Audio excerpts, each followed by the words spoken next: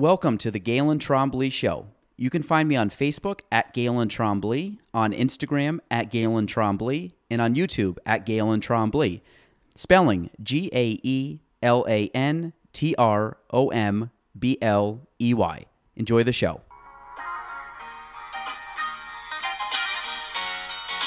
Welcome to the Galen Trombley Show.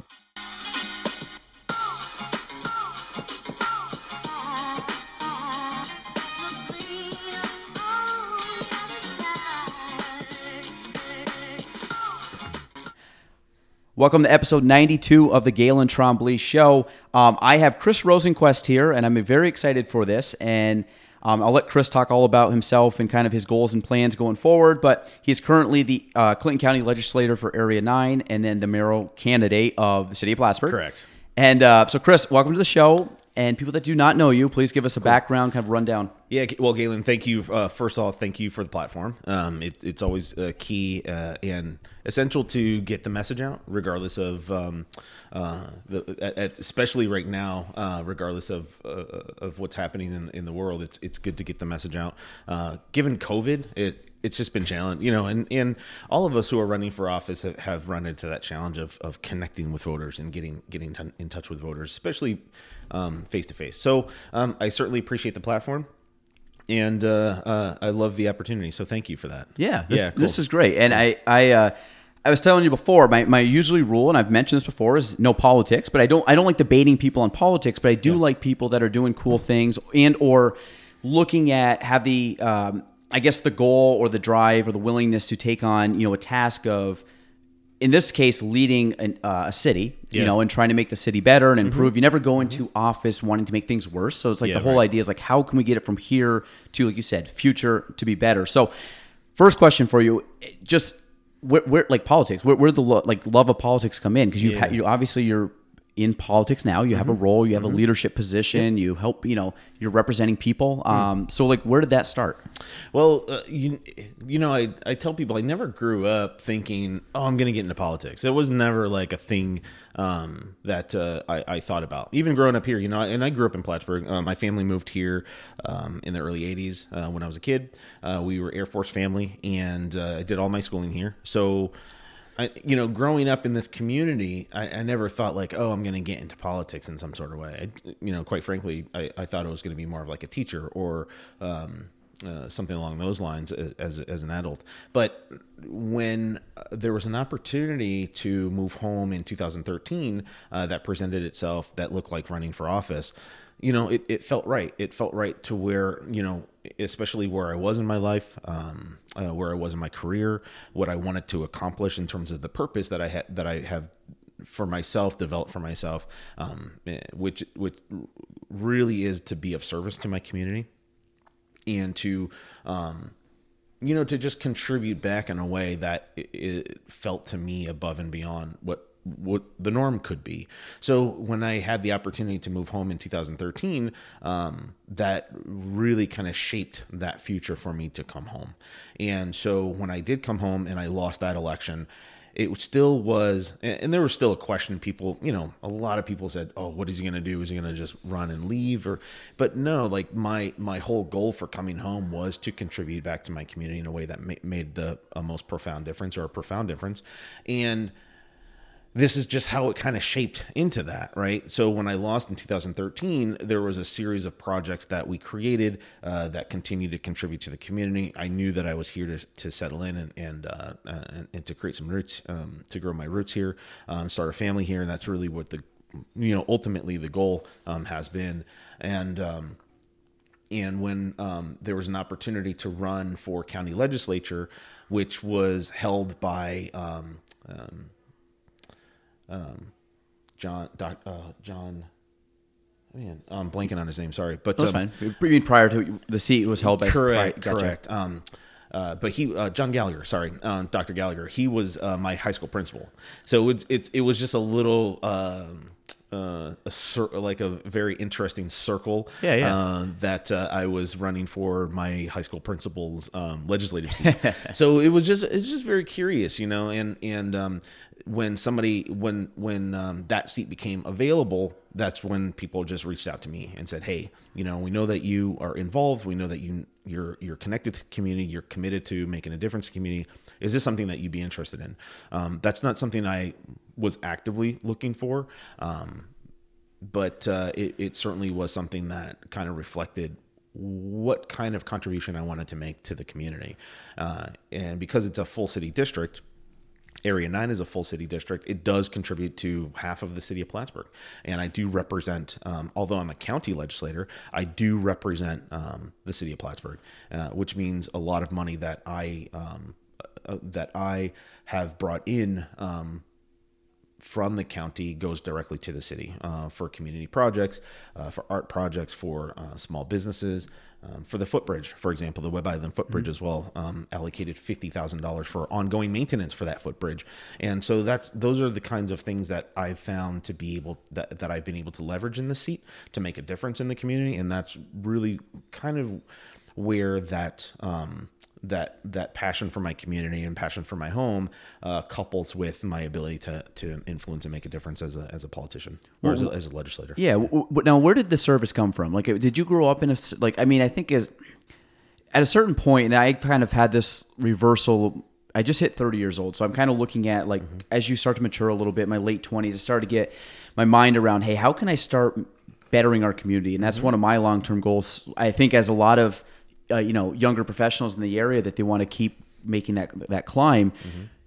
I mean, is that something that came natural to you, or was this like, hey, listen, I had an epiphany 10 years ago. I know I'm picking a random date, but did I have an epiphany that hey, this is what I need to do now. I need to start focusing on maybe not being, because most of my goals when I was younger were selfish goals. They were very me centric. Maybe not negative centric goals, but they were me. I wasn't affecting a lot of people. So I want to try to change that as I get older. Now, for you, is that the same? It didn't come natural to me, but I've kind of had a shift. Was it like for you? What was that? Well, I mean, growing up, my mom was a single mother, and we had 5 kids in the home. My oldest brother had moved out, but we had 5 kids, and there's 6 of us all together. So I had 5 brothers and sisters. And growing up here in this community with a single mom, it was tough. So you knew that you'd have to contribute to the greater good of the unit, right, of the family. So that kind of, although it wasn't. It didn't translate directly into making a difference in the community. There certainly was a personal obligation that I knew of that I needed to contribute beyond just my own needs. It didn't, and growing up and into my adulthood, there certainly was a measure of volunteerism. At 18, I was coaching Pony League baseball for the base, and after that, there was just donating money in small volunteer projects, serving at a soup kitchen on Thanksgiving, things like that. But it didn't really solidify in my own life until I was about 30, my late 20s.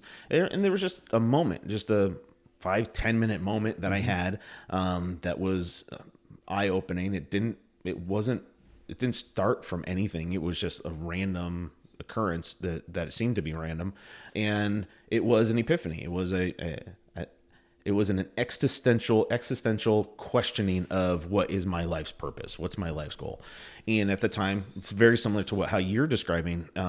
At the time, it was very career driven, very money focused in my career, and realized that is not. At the end of the day, it just wasn't getting me. It wasn't creating that experience of my own self. And of my life that I wanted. So that's really where it shifted for me. And although it really wasn't clear on how that was going to express itself, it certainly started to shape my actions and my goals in my life. So, and I love that. I agree 100%. My long-term vision as when you plan stuff out, I was kind of talking with some people here the other day. I'm like, what's your goals? 1 year goal, 3 year goal. But I said, what's your 20 and 30 year goal? Think long distance, big. And again, a lot of it I know is coming from a very broad purpose. You don't know exactly, but what's the general theme of what you want to do? 30 years from now, I'll be 60. 60 is not that old. I mean, as we gotten older, 60 is those guys are still kicking real hardcore. Absolutely. So the idea of what could we do there? And I'm looking at it from a standpoint of, when I die, I'm done. Anything I have is going to be gone, but your legacy or whatever you contribute to society is going to keep living on. I just want to leave it better for our next generation. That's right. I'm going to talk about this later, not right now, but we both have young kid, or you have Miles, right? Yep, if I remember right. Yeah. So right. he's a cute little kid. I just remember when you guys first had him. But I mean, having a son, I have 2 kids now, kind of looking at how can we better their lives going forward. That's right. And I'll talk about that later. I want to talk about dad life after, because that's no doubt. that's fun. different. But so for the mayor position, like why mayor? Why are we going from county to mayor? Yeah, sure. And that's always a question that comes up. And I think that fundamentally, when it comes down to it, there is a drive to do better for the community. And there's always going to be a drive. I'm always going to have a drive to do better for the community. And it just depends on what opportunity and position there is to fulfill on that. As the mayor's position became open, there was a couple factors. Certainly how it was currently being run was a driving factor for a mayoral run, and then also just leveraging the extensive experience that I have had and developed in both a career in business and management, as well as my political experience. So there's a combination of these experiences and skills that leverage itself to. I always talk about the potential that we talk about in the community. The city of Plattsburgh has all of this potential, and we have all this potential, but when does that become actual? When do we shift what we could be to what we are, right? And so I think that where we're at now is that shift, and we need the right person, the right time, the right skill set to make that shift over. Especially in the time when there's a crisis, right? We are in the middle of a pandemic. Even though we didn't plan on it, we certainly started to see something brewing in the world that seemed pretty serious. But right now, as in the thick of it, ensuring that the person that steps into a role has the experience to be successful in that role based on their career experience and based on their community experience. So that's really what's driving. And then, just that fundamental life's purpose of making the biggest difference that I can in my life. And you use the word legacy, which is curious, because that's the conversation that I started to have when I was 29. Mm-hmm. It was like, well, if I continue to do the same thing that I'm doing, what is my legacy going to be? And that was kind of the underlying theme for pushing me in that direction of community service. My guess is probably yes on this, but are you one of those people are you ever satisfied? Are you always kind of like, what's the next thing? Can I get better? Can I improve? Can I do more? I'm one where I have a hard time shutting my brain down, and I get bored very if things are monotonous, I'm done. So I'm always challenging myself. So my thing, when I talk about making Plattsburgh way better, North Country better than we've ever had it, I will never accomplish that goal because it can always get better. Sure. But if I can try like hell to get to that point where, hey, I can leave and at least say when I'm done, I'd put every effort I could to get it from here to here, and I just ran out of time. Right. Do you find that you're like that, or are you someone that no, I'm kind of good. I like to challenge myself, but I'm also very at peace with kind of where I am. I don't really need to strive to be better as long as I'm kind of maxing out what I have right now. Yeah. I definitely have that, but then I also have just the mindset of I just got to go because I got to challenge myself. I'm sure. If I retired, I'd get really good at fly fishing, something funny like that. Sure. Yeah. I think it's a balance of both. I think satisfaction is something that can be created and invented for oneself. In terms of, if I look at the solution that I've created for something, or if I'm working on a project and I come up with the solution to that project, can I be satisfied with that solution? I can be. There is certainly a drive to be better, though, right? And I think that is just that constant self-improvement. I have in the past looked at it as you need to be a better person, and if you're not, then it's kind of I've beaten myself up over it. I think in my maturity, I guess, I don't know, I wouldn't call myself mature, but I think in as I've developed over the years, I have come to a point that says, okay, there are certain things that can be accomplished now, and if I push on them more, it's going to leave it worse off. So I can get to a point, or I can create something to a point, or create a project to a point that is fulfilling and it satisfies the need for that project. And if I push it beyond that, it's going to degrade the satisfaction or the intent of the project itself, right? I get it. Yeah. So, so yes, I'm always looking to improve. And, even, in my business, it's like, yeah, you can get to a point where you become so efficient, and then a new technology comes out, and you have to look at how does this new technology or this new process or this new widget impact what I'm doing and how I'm doing it. And is it something that I want to adopt? So what did you do prior to being on what was your past professional career? Yeah. I guess up until because I know right now with the county, we'll talk about coffee. I love coffee, so we'll talk about that. But I love coffee too. But prior to that, what was your background in work wise? Yeah. So in 98, we're going way back here. 98, I joined the computing center at SUNY. And at the time, I was an English major. So I graduated SUNY Plattsburgh in 2000 with a degree in English with a print journalism option. So a little bit of writing background. And in 98, though, I joined the computing center and I started developing database-driven websites. And that's kind of where my skill started to develop into.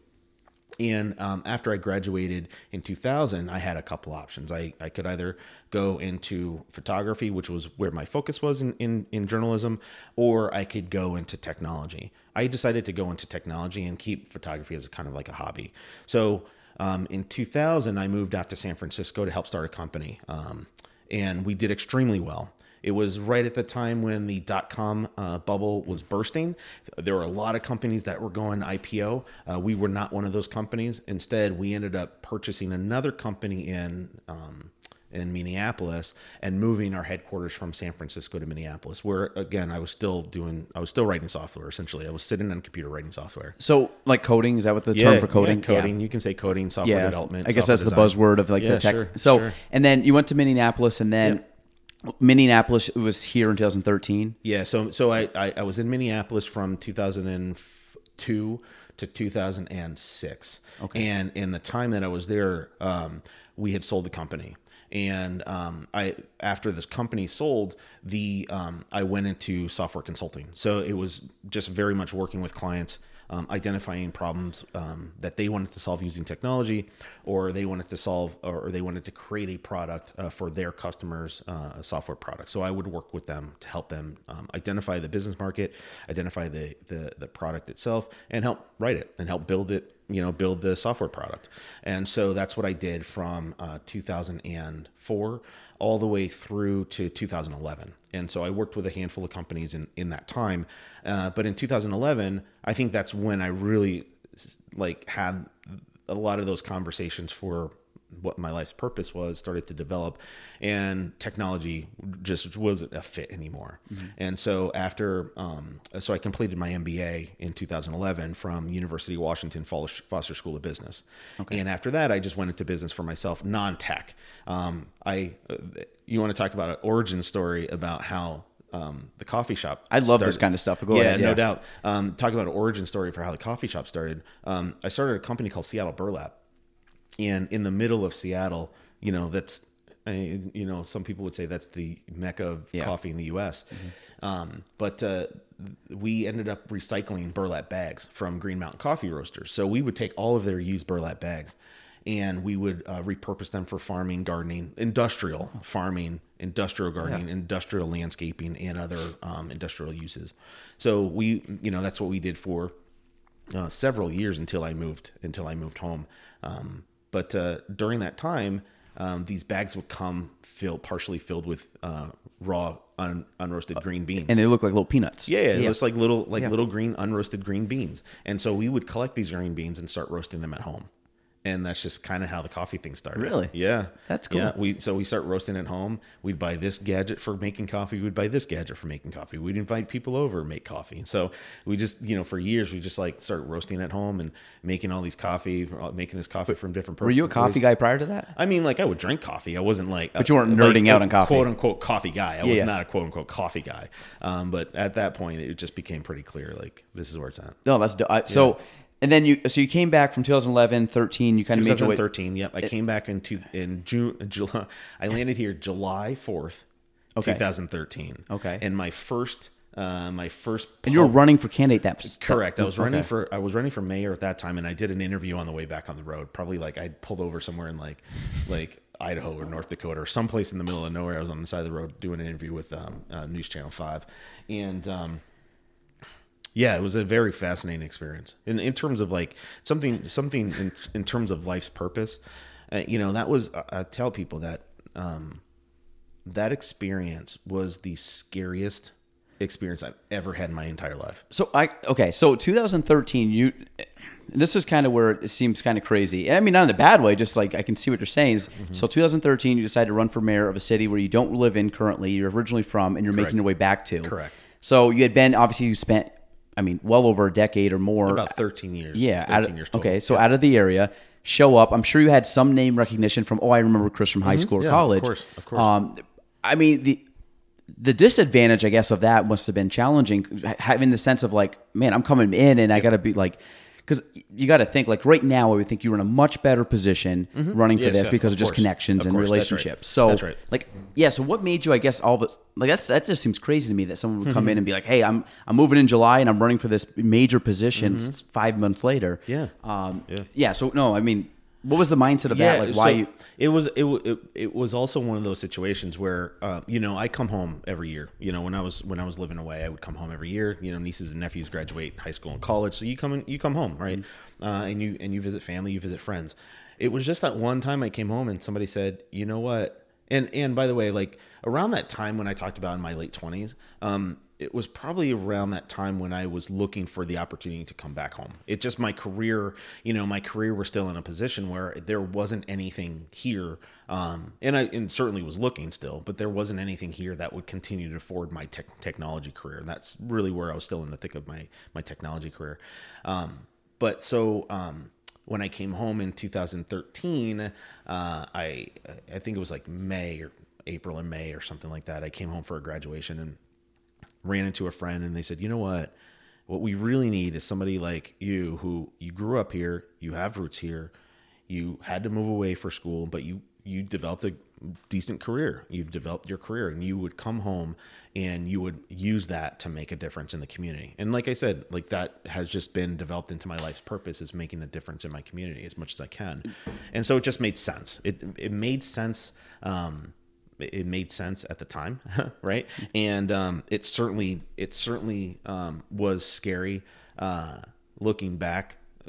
And I knew at the time it was kind of like, people don't know who I am in the sense of like I haven't been in the community for a while, but I also know people know me, and just based on my experience, just of my own personal experience, I just said, look, if I don't do this, I'm probably going to be living like I'll probably be on my deathbed wondering what if, and I just didn't want to live like that. I didn't want to have that experience, and I don't like having that experience of myself. So that was the kind of background on that. And, I don't regret it. Absolutely not. I came in second place. As an independent candidate, I came in second place. It was a good run. I appreciated the experience. I appreciated the welcome home, and yeah, I like I said, I don't regret it at all. Well, I think again, losses aren't a bad thing if you learn from them or you get better. Or like you said, it's an experience. Because I remember when you came, and I didn't know you, but I remember the name when you first came, and it was just kind of like I just never heard of Chris. But so I guess my question, a couple things for you is, I think you seem like you're in a unique.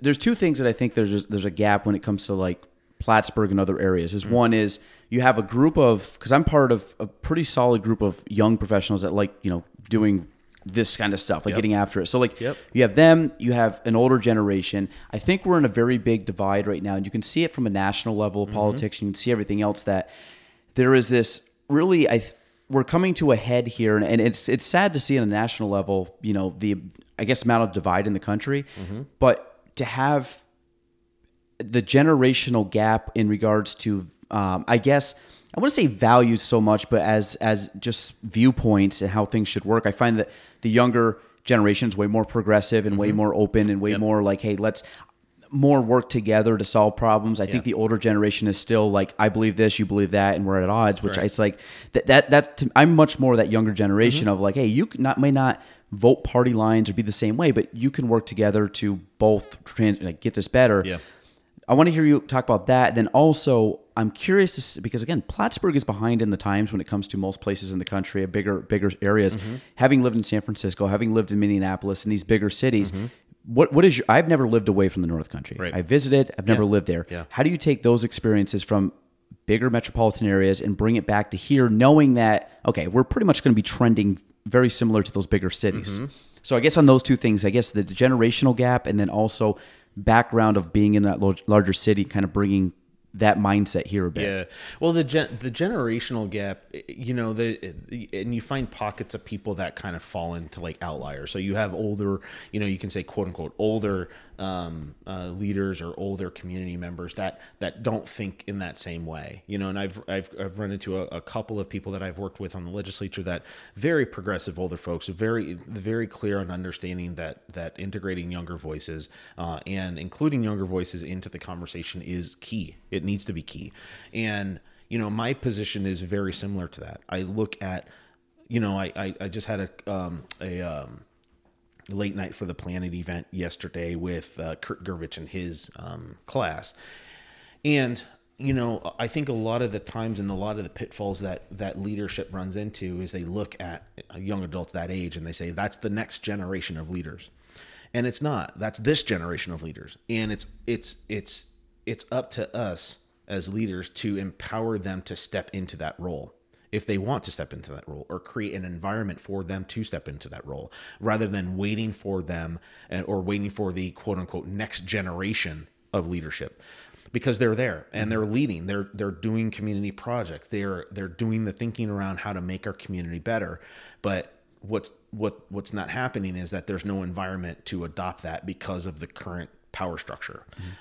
And the current power structure is held in place by the majority of, I think, of what you're saying is which I believe is a generational difference of that group of leaders who want to keep something in place. I don't know what that something is, other than my experience has always been like passing the baton. You know, if I'm in a position and I want a particular person in the next position, I'm going to make sure that one specific or two specific people are ready for me to pass the baton over, versus like and I think this is kind of the challenge that we're facing with now is who is the best person to take over? Who's the best person to step into the leadership role, especially in the mayor seat? You know, the thing for me is when we talk about like building the next generation of leadership, if we're not casting a wide net, then we're losing out on that level of thinking, that diverse thinking. And we can't have it both ways. We can't say, well, we want more people involved, but if you don't look like this, or if you're not quote unquote from here, or if you didn't spend, X amount of years in the same career forever, then you're not qualified to do something, which and I know is not the same. There's generational differences, which is why I think millennials get a bad rap or Gen X get a bad rap, because it doesn't look like the generation previous. And that is just an unfair judgment. It's just a different way of thinking that people have based on how they grew up, or the environment in which they grew up, or the society at the time in which they grew up. And to understand their viewpoint and to empathize with their viewpoint will allow us to better integrate them into those types of decision making. Does that make sense? 100%. Yeah. And I think that's where we, as leaders, when I do talk to young people or young adults, and I say, look, it's really up to you what position you want to step into, because at the end of the day, if you show up, if you contribute to the conversation, if you become involved and on a consistent basis, you're going to be an influencer. You're going to be a decision maker, because you know who to talk to. You know the issues at hand. You know how those issues are being solved, and you can move forward in one way or the other if you want to make that impact. But also that's part of it is participation. Yeah. Well, the reason I mention that is because I think that and I'm speaking from experience, because I had a shift probably 5 years ago where it's like, hey, you know what? I finally realized I got out of the idea that I'm a kid. I'm now a peer. Like me at 20 something years old, I'm a peer with 30s and 40s and 50s and 60s. And I'll be honest, that was something I didn't wrap my brain around until probably mid-20s, where I was like, you know what? I'm not a college, high school. I'm not this young kid. I'm not Joey's son. I'm not this. I'm my own person. I'm my own age. Like, I can sit there and I can hang with people that have been doing this for 30 years. But I gained the self-belief and the confidence I could do it. And it's not that I was, this hot shot and better or worse. It's like, no, but I can be in the conversation with somebody, have my viewpoints that I think are thought out. Maybe, I might not be as articulate as a lot of people, but I think I can have enough thought and at least give my opinion and hear people's opinion and work with them. That's right. My biggest thing back then was I was intimidated by the 30s and the 40s and the 50-year-olds. And I still had the mindset of like, going into as like a kid in junior high and high, the high school kids were so much older. Yeah. Well, I had that idea. I was like, I'm 20. Well, the 30s and 40-year-olds and 50-year-olds and 60-year-olds are so much older than me, and I don't even want to go say hi to them at after hours or these business functions because I'm this little kid. Right. And part of it was me. I had to work on that, but then I also think there's a lot of phenomenal older people in our that are basically, like you said, reaching their hand out. Come here, I'll give you the baton. Well, I'm going to show you what to do because I'm kicking the bucket in a couple of years. I want to go retire and do whatever. Yeah, sure. But I want to make sure that you're comfortable and know what's going on. I think that's so important for that younger generation that I think, these are peers of mine, that they have to feel open and they have to feel like they can step into that and they're not intimidated to step into that. Yeah. And the reason I think that are you 40 plus minus? 45. Okay, 45. You look good. So I was like, I wouldn't even have to say 40. I was like, maybe you're late 30s. 40s. No, I said 40 plus or minus right there, but 45. You're kind of in that gap where like you went through the airport, you went for the base closing, you went all the way through, like you said, the .com and the recession and 9/11, and like you've in your formative years, not as a kid. That's right. Yeah. So like me being a little bit younger, like 9/11, I remember vividly, but I was a kid, and I don't remember the Air Force base closing. Taking all that, you have basically the history of Plattsburgh, and then you have the future mindset of like still being 45. You're still a young guy. Like, hey, I can. I still have a lot of years that I know I can change the trajectory, which to me seems very positive. But again, back to the question we said before: San Francisco, Minneapolis. Like, what was your takeaway from that? Where's Plattsburgh behind on the times? Where do you think the improvement can come from? It's different. I mean, like, it's different to say like, well, I think like this. When you look at Plattsburgh, part of it is creating our own identity, and I think that's where, say, like, for example, Minneapolis was fantastic because they have a real strong identity, even down to neighborhoods. Even different neighborhoods have their own identity, and we see that in a very small scale here. Like, for example, West Court Street. West Court Street, everybody knows that they're going to have a party, they're going to have Halloween, they're going to, they are their own neighborhood, and that's kind of like their identity. But I think one thing that we struggle with in Plattsburgh that I think we can adopt from other communities is creating that identity. You've heard me say that, we look at the town of Plattsburgh and we try to compare ourselves to the town. We say, well, the town of Plattsburgh has all this developable land. And so, and they're building all these industries. And then you say, well, we don't have that. So we need to annex property, or we need to find large swaths of property to build big buildings on to start manufacturing. And that might not be our path. And I would argue that that's not our path, because we're the Lake City and we're a tourist destination. We're not just a rest stop on the way to Montreal or to Boston or to Burlington. We are a destination. People come here from all over the world just to experience our lake. Bassmasters, for example. Yeah. That's huge. That's a big deal, right? Coming right here to. Oh, there's a train going by. It is a legit train station. I always tell people we are really in a train station. Great. So there, that's a big deal, right? That's not, people know, Bassmaster's just not going to show up to any old location, right? Like, we are on the map, and it's now the impetus for us to develop that in a way that makes the most sense for our community, makes the most sense for generating sales tax, makes the most sense for improving our own quality of life, to attracting business and industry here. And so when we start to identify ourselves in that way, then our path becomes pretty clear.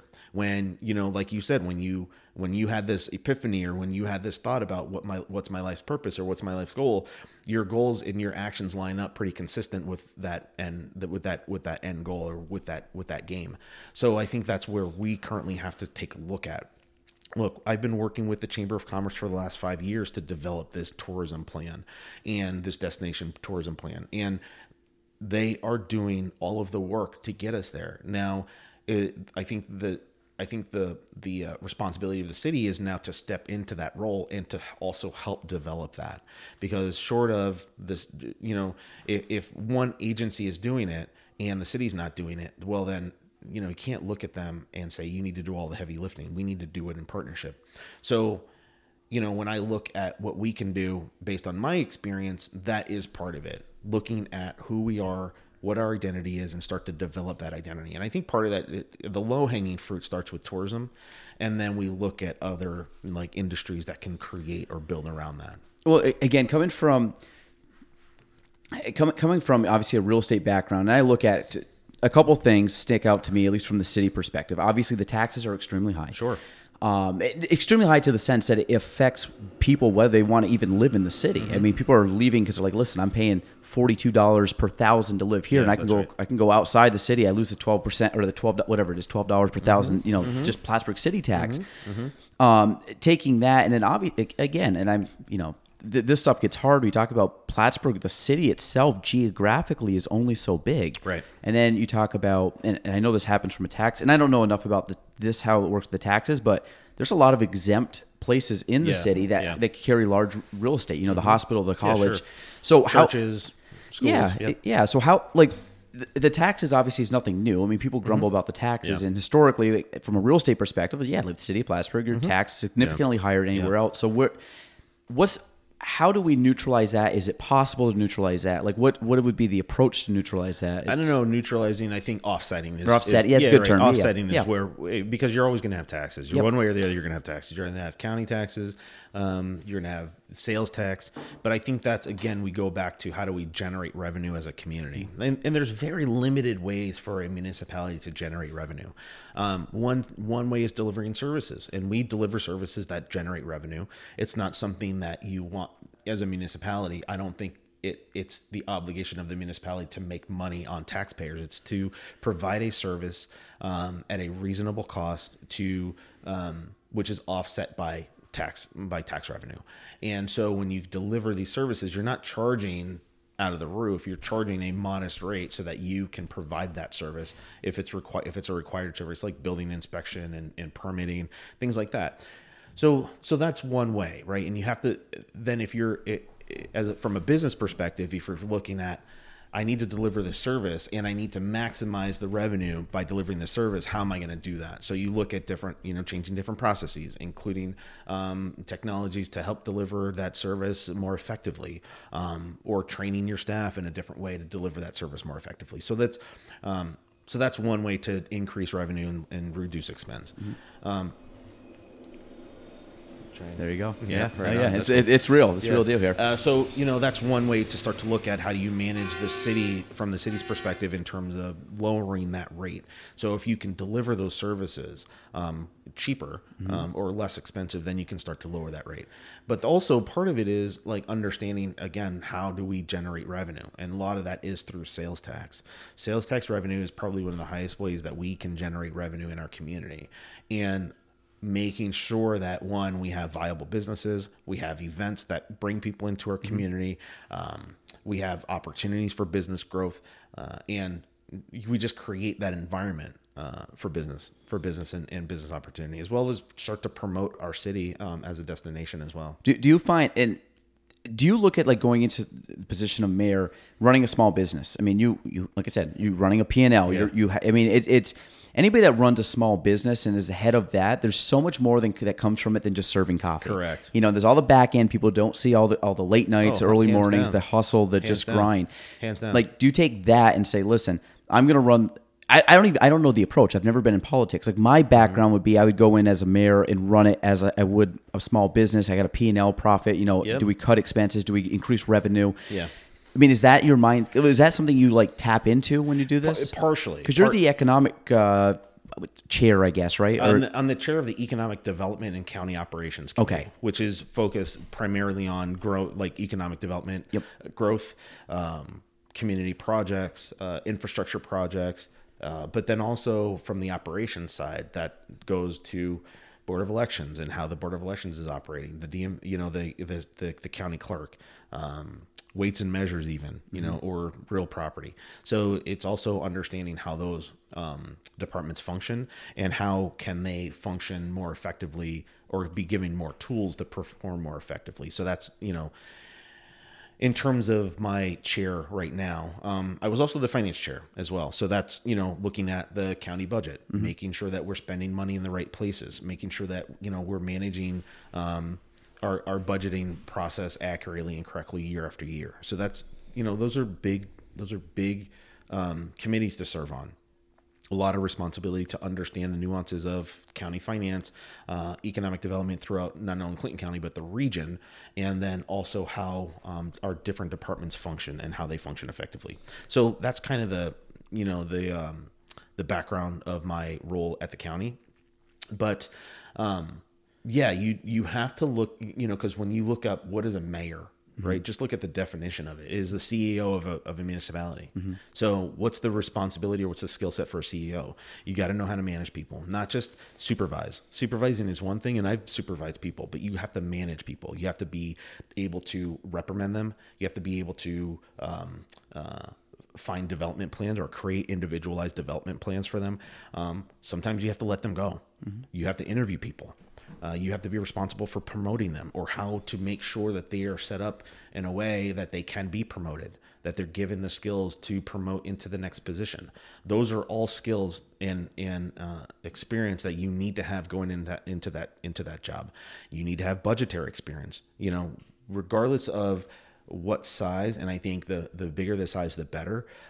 But certainly, if you just look at my role as the finance chair, it kind of fulfills that, but not to the sense of like hands-on. And as a consultant, I have a hands-on experience with managing large scale budgets, not just advising on these budgets, but managing them over time. So those are basic skill sets that you need to be successful in this position, especially now in a crisis. Unfortunately, we have seen, very smart people who don't have that management, don't have that business experience, sit in the mayor seat, and it has not gone well. And that's kind of the experience that we've had. I don't think that's something we can risk. I don't think that is something that we can risk moving forward. So, that's the challenge. It's a challenge. It's a challenge, like looking at what is that skill set. And, when you look at the mayor's position going into it, what kind of skills are you bringing to the table? Well, I think running a small business and then going into a position like that, the background that you get from that, again, because you're tested all over the place in many different avenues. Absolutely. That's why, I look at if you're anybody that runs a small business or takes on the risk of doing a business, I never want to see you fail because it is hard. It is hard. And when you talk about leadership and managing people, I look at real estate. Real estate's pretty easy. You can learn how to do it. It's the people aspects, whether it's clients, whether it's just people in house. You talked about that's right. I hate reprimanding people because you never want to, but it's you have to, and it's it's not a comfortable situation. You never want to walk in and be you'd rather give praise than critique someone, but. But you also have to know, I think it takes a lot of experience to know the nuance between, okay, I need to have a conversation with this person about their performance or about, what they're doing or how they're doing it. There's a difference between saying I need to have a conversation with them to set them up for being the most successful versus, okay, I've had progressive discipline or something like that, which should be also part of that role, or any manager or business owner's role is progressive discipline, but also part of it is creating the expectation. And if you're not sitting down with your staff, if you're not sitting down with your managers and saying, okay, this is the expectation, and making sure that we're all on the same page with what that expectation is. And then if that expectation isn't met both ways, by the way, this is not just as a boss talking to an employee. This is, look, as a boss or somebody who manages people and employs people, my employees and my team have an expectation of me. And if I'm not meeting that expectation, then I'm failing at my job. And so there's a conversation that they need to have with me. And there's an environment that I need to create for them to have that with me. That they feel comfortable having that, where, if I've messed something up, they said, hey, by the way, you didn't do this right. You got to fix this, or I didn't like the way that happened. So let's talk about that. But But again, that's management. That has to be part of that skill set. And that takes time to develop. That's not something that you can just say like, oh, I'll read a book. Yeah. You know, I read tons of books in business school. When I got out of business school, I had a lot of theoretical knowledge coming out of business school, you know, and you run your business, you're like, wait a second, this isn't what the book said. This is, you know, I did all the things that the book said I should do, and it didn't go that way. Yeah. So there you go. Like, you got to figure that out. Well, people are too complex. So you have that many people. It's like you can't. Like you'll read these books, and that was one thing that killed me in college. It's like I learned more day to day. Just walking the walk, and so kind of back to what you said with the setting the expectation, or I think that I've found that this is something that I think I do very well at with people around here is I set the expectation. I'm very transparent with my goals. I want them to be I'm asking them like, what's your goals? What's our goals? Like, let's help each other get to that goal. That's right. But at the same point, when you talked about like reprimanding someone, luckily I have this because I mean, it could be bad if I didn't, is I sit down and I dissect the situation. If somebody's not doing something that I would like them to do or doing it the way I expect them to do it, I'm not just going to go run out and chew them out. It's like, okay, let's take a step back. What's the home life like? Maybe did they have a bad week? Did they say there was something? I try to look at it as there's probably bigger factors that are really the root problem that we're seeing all this stuff, but really dig down to what's the cause and let's fix that. And a lot of times they're not bad at their job. They just might have had a stressful day. You know, someone could be sick in their family. And do you find, and I guess like it's a buzzword nowadays, but like empathy, like I figure, like I look at people and I'm like one of those deals, like everybody threw their problems in the ring, you would quickly grab yours out. And that's the same. I would never trade my problems for anybody else because I think I got it pretty good compared to a lot of people. But I focus on that a lot when I deal, especially with the people that work here, because it's like they could have just a bad day at whatever at home. And I'm like, I know that's top of mind. It's not this file that we're working on. Yes. Again, small business, going into the county, going into mayor. I mean, how do you deal with that? With like being empathetic with people, but really understanding that there's a lot of gray area in life. There is, and if somebody in a position of leadership doesn't understand the full picture or isn't curious enough to understand the full picture, but they're not leading in that sense. We talked about self-improvement, right? And are you ever satisfied?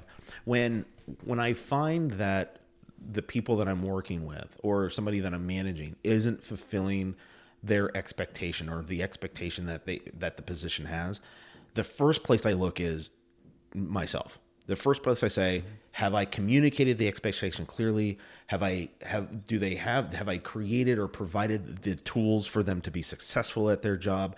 Have I removed all the roadblocks for them to be successful at their job?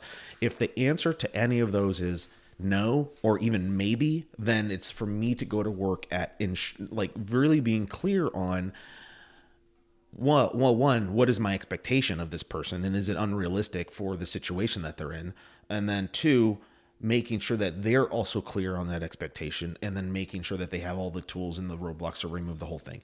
If after that, then they're struggling, then there's a different set of circumstances. Maybe they need new training, or maybe they need to be in a different job role. But that's also my responsibility to understand where they can thrive the best. And if I can understand that, and I can set them up for success, then that's where the organization finds success as well. Spot on. I couldn't have said it better myself. That was awesome. So we got Plattsburgh. We've kind of talked your vision. I guess we'll kind of end with that. But what is the main things you think right now Plattsburgh needs to change? And I know I've went through all your points, and I think we'll probably dive into some of these. But absolutely.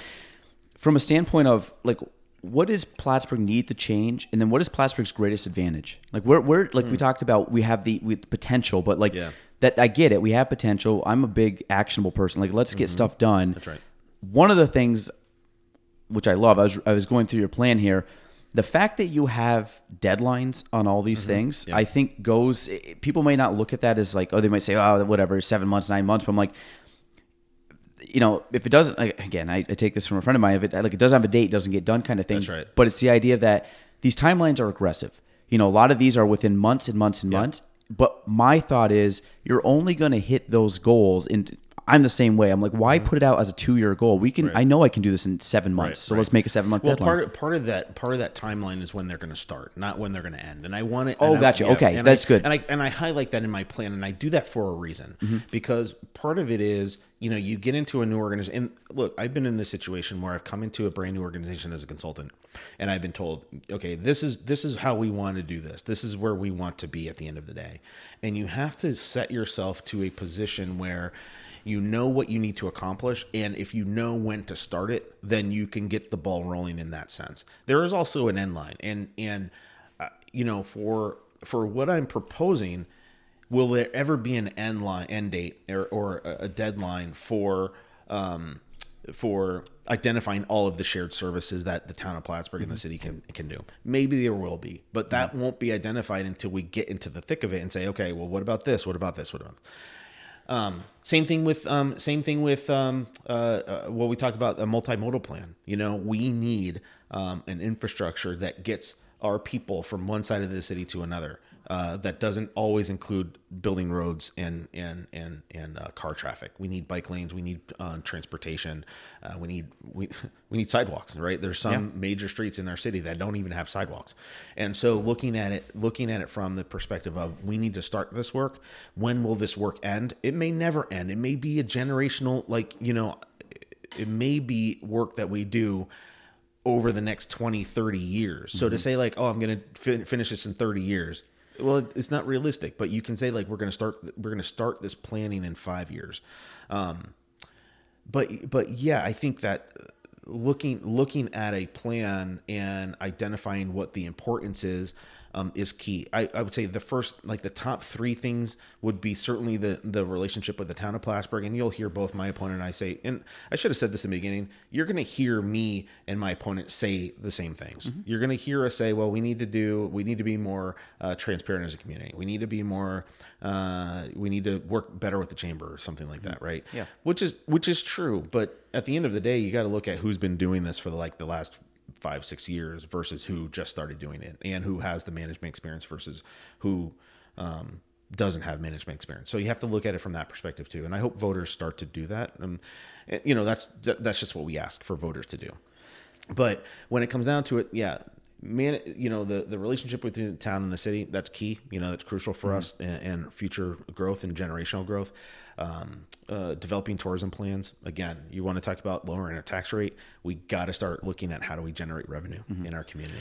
Yep. Well, I think, and again, I'm not the biggest political. I see stuff kind of from a very headline, here and there. But I remember, couple years ago, the city laid off a bunch of employees, and I remember at the time, some people had left, some people were cut, and then I looked at it. Okay, I don't know Colin very well, the current mayor. I actually had him as a professor of economics, and I look at someone that comes in with an economic background. As I understand economics from a very broad sense. It's like, okay, do you increase revenue or do you decrease expenses? But I think there's a certain level where, like you said, you can't just keep cutting to get down to a certain point, because then you lose a lot of the services, you lose a lot of.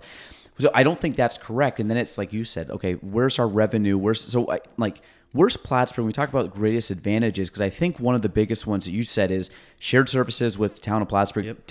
In my mindset, makes total sense, yes, because we're too small of a rural area to say everybody's got to have their own thing. But 2, I don't believe in just cutting. I don't believe in waste, but I don't believe that you should just cut down to bare bones and have nothing. Well, you can't. That's what we're seeing now. And if you want to talk about high taxes, a lot of the frustration that I hear is, I pay so much in taxes, but what am I getting for it? Exactly. Yes. What am I getting for it? I don't have a rec center. I don't have a beautiful waterfront. I don't have a beach that I can go to. So what am I getting for all these taxes? Right. And that's the question. And so you're talking about infrastructure investment. You're talking about, investment into access to our waterfronts and lake. We're talking about parks, things like, and you want, in my mind, those certainly are low hanging fruit, and they're easy things to do that improve our quality of life. And there's a balance. There's a balance between what are we doing to improve our quality of life and what are we doing to attract people here. And I think some of that is one and the same. yeah, that's just where we have to focus. Now we do share services with the town of Plattsburgh. Like let's not like think that we don't. We do. We absolutely do. You know, we treat their wastewater. You know, we treat the town of Plattsburgh wastewater. Right? Yeah. We're looking right at it. Right there.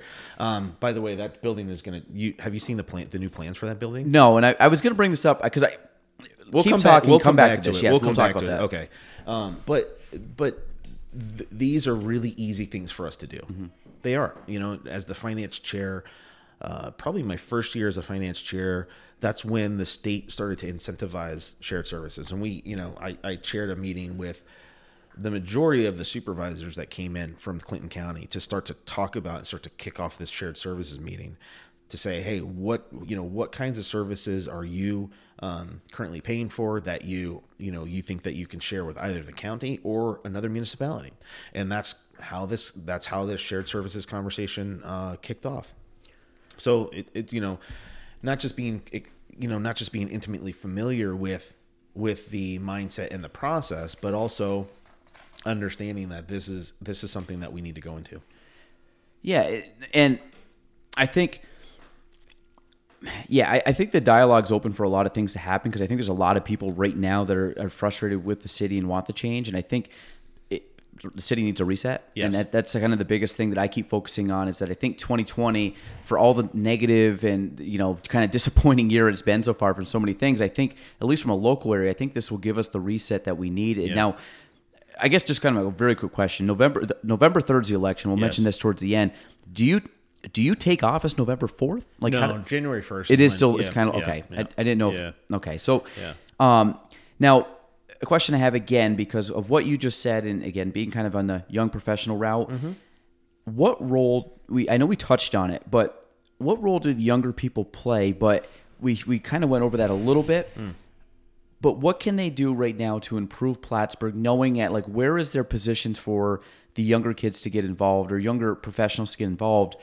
And then also, and this was part of your plan, which like this is something that I want to focus on too, like put some effort in there in the next few years. I was doing plans literally goal plan thing last week.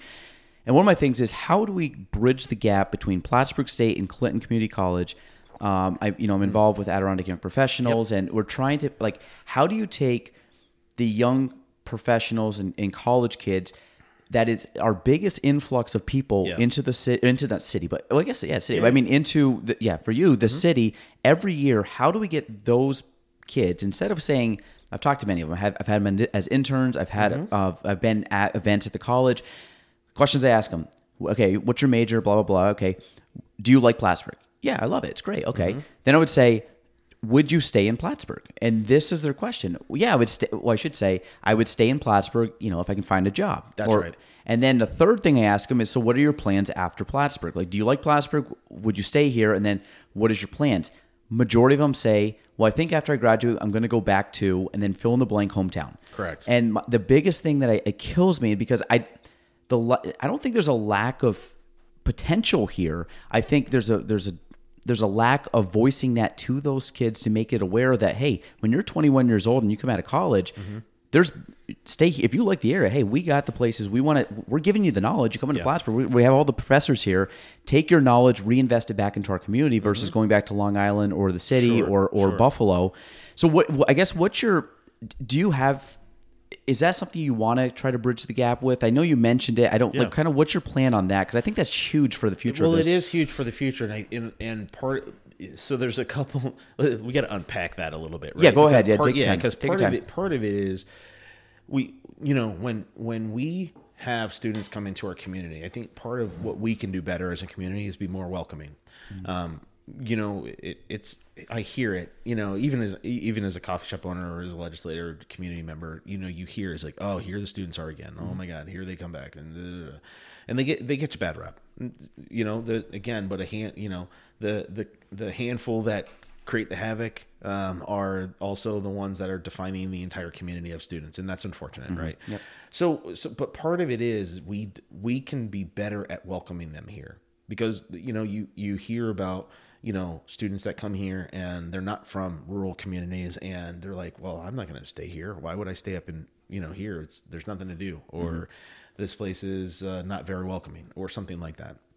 So we can do a better job at that. We, especially the diversity of thinking and the diversity of voices and that they bring to the table, we have to leverage that as a community. That makes us better. When we start to incorporate and have conversations with people who are different than us, we start to develop a view that can stretch our own imagination. And I think that's a lot of where, that I've learned living in different cities, where, I see kind of like the same resources, I see the same resources that bigger cities have, like we have.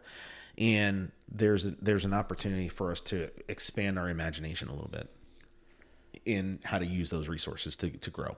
But a lot of that does come with having conversations with people who are different, or having conversations with people who are come from different backgrounds, or putting people from different backgrounds in positions of leadership or decision-making positions. So that's part of that incorporation of the SUNY community. But then also they also have to do their job too, right? They have to police themselves, and I also remind people this is not a once a year conversation. As the mayor, I think it's the responsibility of the mayor is to ensure that every single year when new students come in, that's a new conversation to have with people. You can't just have this conversation 1 year and then 3 years later expect it to stick. So, but also on the other side is when people do come into our community, look, this is your home for the next 9 months. So you're not going to walk around trashing your home. You're not going to, if somebody came to your hometown and did the same thing, you would probably be upset about it. So the same thing here, like your home, this is your home for the next 9 months. And just like if I invited you to my house and you came in the door and I was kind of like standoffish and I was like, I can't wait till you leave. Mm-hmm. It would be kind of weird, right? Yeah. But if you came to my home and I said, oh my God, thank you for being here. Sit down, take your shoes off. Here's some coffee. You want some tea? We even have tea if you don't drink coffee, right? So, you want to create that environment, of that welcoming environment. And I think then when people feel welcome in the community, they're willing to stay, or they're willing to certainly explore what it would look like for them to stay. But then also on the other side of that, I had this like, when I moved back, I had this idea. It's like, no, we need to keep our kids here. We can't let them leave. You mean leaving to college? Yeah, okay. Correct. Leaving like our local kids. Our local kids going. Yep. No, let me be more clear. Our local kids are going to go to college.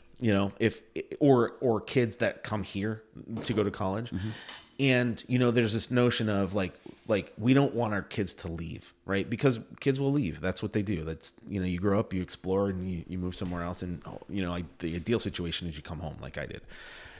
But part of it is the reason why I had to move was because there was no opportunity for me to develop my career.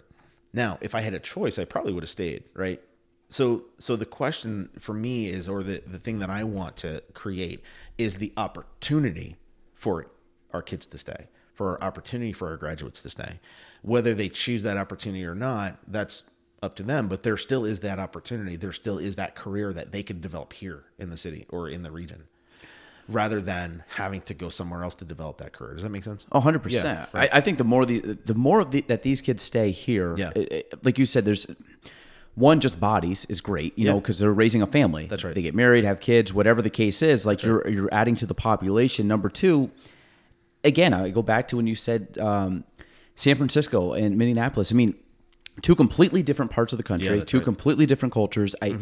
I've never been either of them. I'm sure they're very diverse compared to here. But you take that idea of, if you get kids at the college is a very diverse place when you walk on the campus. I went to Plattsburgh State. Like I mean, again, coming from Shazy, 50 kids. Yeah. I grew up with them. You all go through all the grade schools together, and then you come up and you go to Plattsburgh, and it opened my eyes. I'm 15 minutes from campus. It was a 15-minute drive from my house to campus every day, and I said, if I drove that and I showed up, it was like another world at times on Plattsburgh. That's right. And it was crazy because I've driven around these halls. I've been in those places my entire life, but then to see it as an actual student was eye-opening. Again, with being now in the community, being a little, being a little more aware of stuff, not being, again, a kid, kind of an adult, kind of, functioning as, an adult as much as I don't feel like an adult, Sure. But it's still the idea that I look at the possibility and all the stuff that can happen from that campus that can get translated for the better out to our community.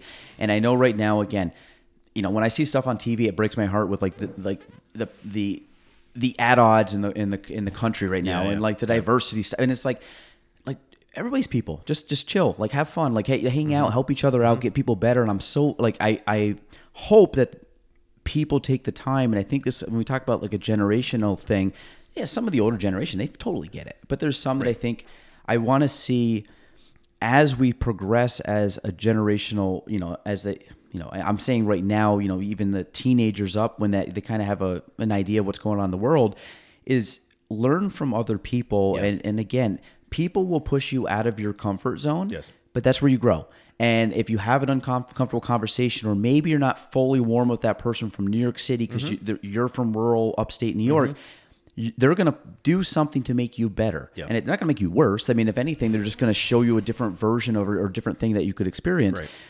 But to get these children or kids or young professionals, whatever we call them, students, to get them back into the community, I think that's going to force a lot of people to adapt and change. But I don't think it's going to make things worse. I don't, and it won't make things worse. So there's the integration and ensuring that there's an environment for them to contribute to our community. Exactly. Or if you get down into their community, because that's again they're here for 9 months out of the year, so this is their community.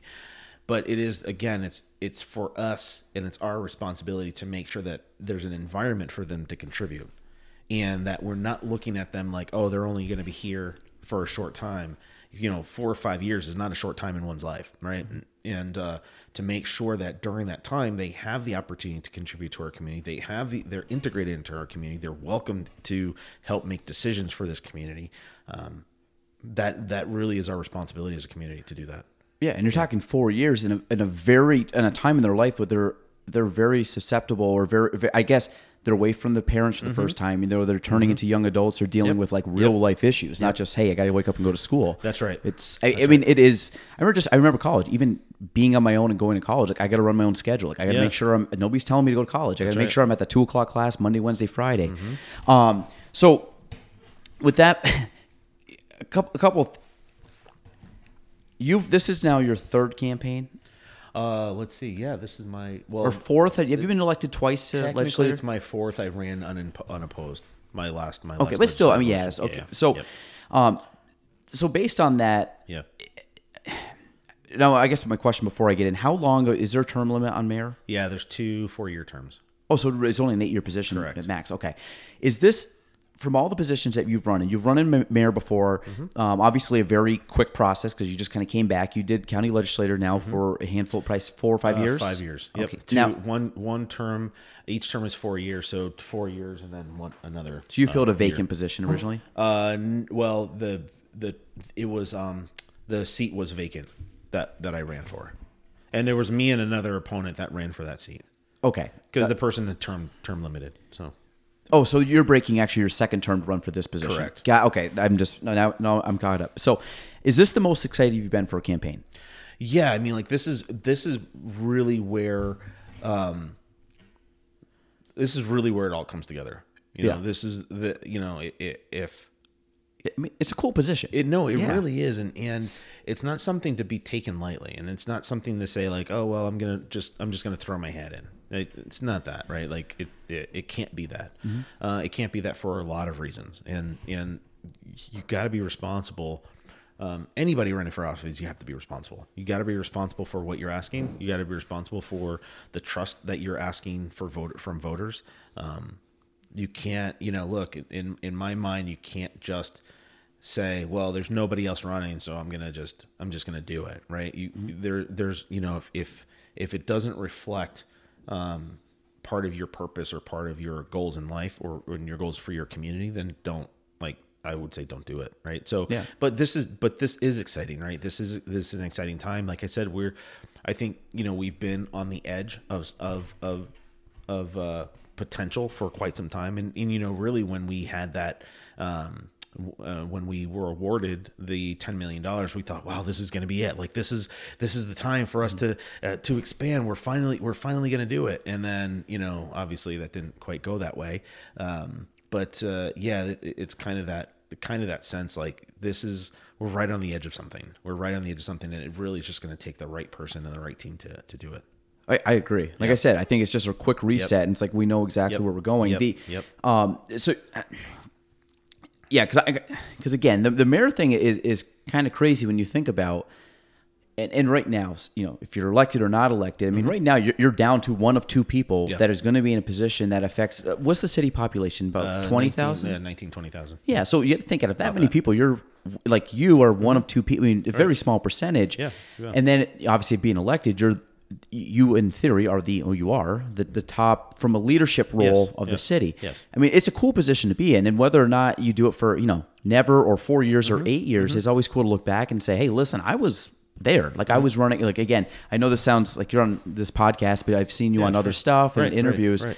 It's still kind of a cool time in your life to say, hey, listen, I ran for public office in a city. And if I get elected, obviously put that check mark on too. Like I was the mayor of a city. Like, I don't, but it's, for me, it's not like a feather in my cap though. Right. It really is like more of a drive to make my community better. And this is what it looks like, like just like owning a downtown business. Yeah. Like that's a risk, and that owning a business is a risk. It's not something that people should take lightly. It's not something that there's a very small population of people that do it. Most of us grow up and are taught, well, you got to get a good job and you got to stay in that job. And then you finally retire and you get a pension or whatever. Right. But being an entrepreneur is a completely different mindset. It takes a lot to make that leap from relying on somebody else to pay your bill every month or relying on yourself to pay your bill. You're betting on yourself. You really are. You're betting on yourself and your skills and your drive and your motivation. So when and again, the coffee shop, I haven't been in, full disclosure. I have to go check it out. I've seen photos of it. It looks beautiful. Oh, we love it. Like, I mean, the count, I say the bar, whatever you call it, the coffee bar. Like, I mean, you guys have done a great job, and I think the space, it's a cool space in the community. I mean, it's got that like little corner office, got great views, for you, it's kind of, it's a cool spot, it's fantastic, And so I guess how has that been? Because I went to the old place in the library. Yep. You guys have a dope pour over. I love it. Yeah. So how has the transition? Because I would think now you're in a way better spot. The library, again, it's the library, but like now storefront, you're on the corner, you're part, again, you add to the vibe of the downtown Plattsburgh scene, which I love. I love that. I love City Hall Place. I love that strip. That's fantastic. I mean, it's just like, it's the heart of the downtown area. That's right. How has that been? How's like just running? I mean, I love a coffee shop. I mean, I love coffee. Everybody knows I drink way too much coffee. How has this been 2020 transitioning here from where you were before, and is it starting to kind of get to where you want it to be? Yeah. So we were at the library for 3 years, and when we opened 2017 in partnership with the library, we knew that we were going to be part of a whole. Right. And so, but we've seen that model done before, living in Minneapolis, the downtown Central Library has their own coffee shop. Right. And there's a smaller library in one of the neighborhoods that also has like a little cafe. So we know that model works. Right. We've seen it and we like it. Right. Tracy's a writer and, we love reading. So it's one of those things where it's, just made sense. But we were there for 3 years. And as much as people loved us there, we also started to see kind of like we grew over the 3 years to a level that we didn't think that we could break through in that space. We started to look at outside like wholesale product, bottled product, and distributing those things to local restaurants and grocery stores and things like that. So that was the only way that we think that we could have grown. Then in like the end of 2019. We had chatted with the director and the board and said, I think it's time for us to try to expand. And at the time, we didn't really have a good sense of where. And we've been working with Ben and Ashley Clark with their we use all of our products. We use as much local as we can. I think that makes the most difference for our economy, our local economy. So we try to do as much local product as we can. So looking at Ben and Ashley. They had the fantastic space at City Well. That was a gallery kind of community space. And, we said, look, I think part of the complementary nature of both of our businesses could work in that space. What do you think? And they were like, absolutely.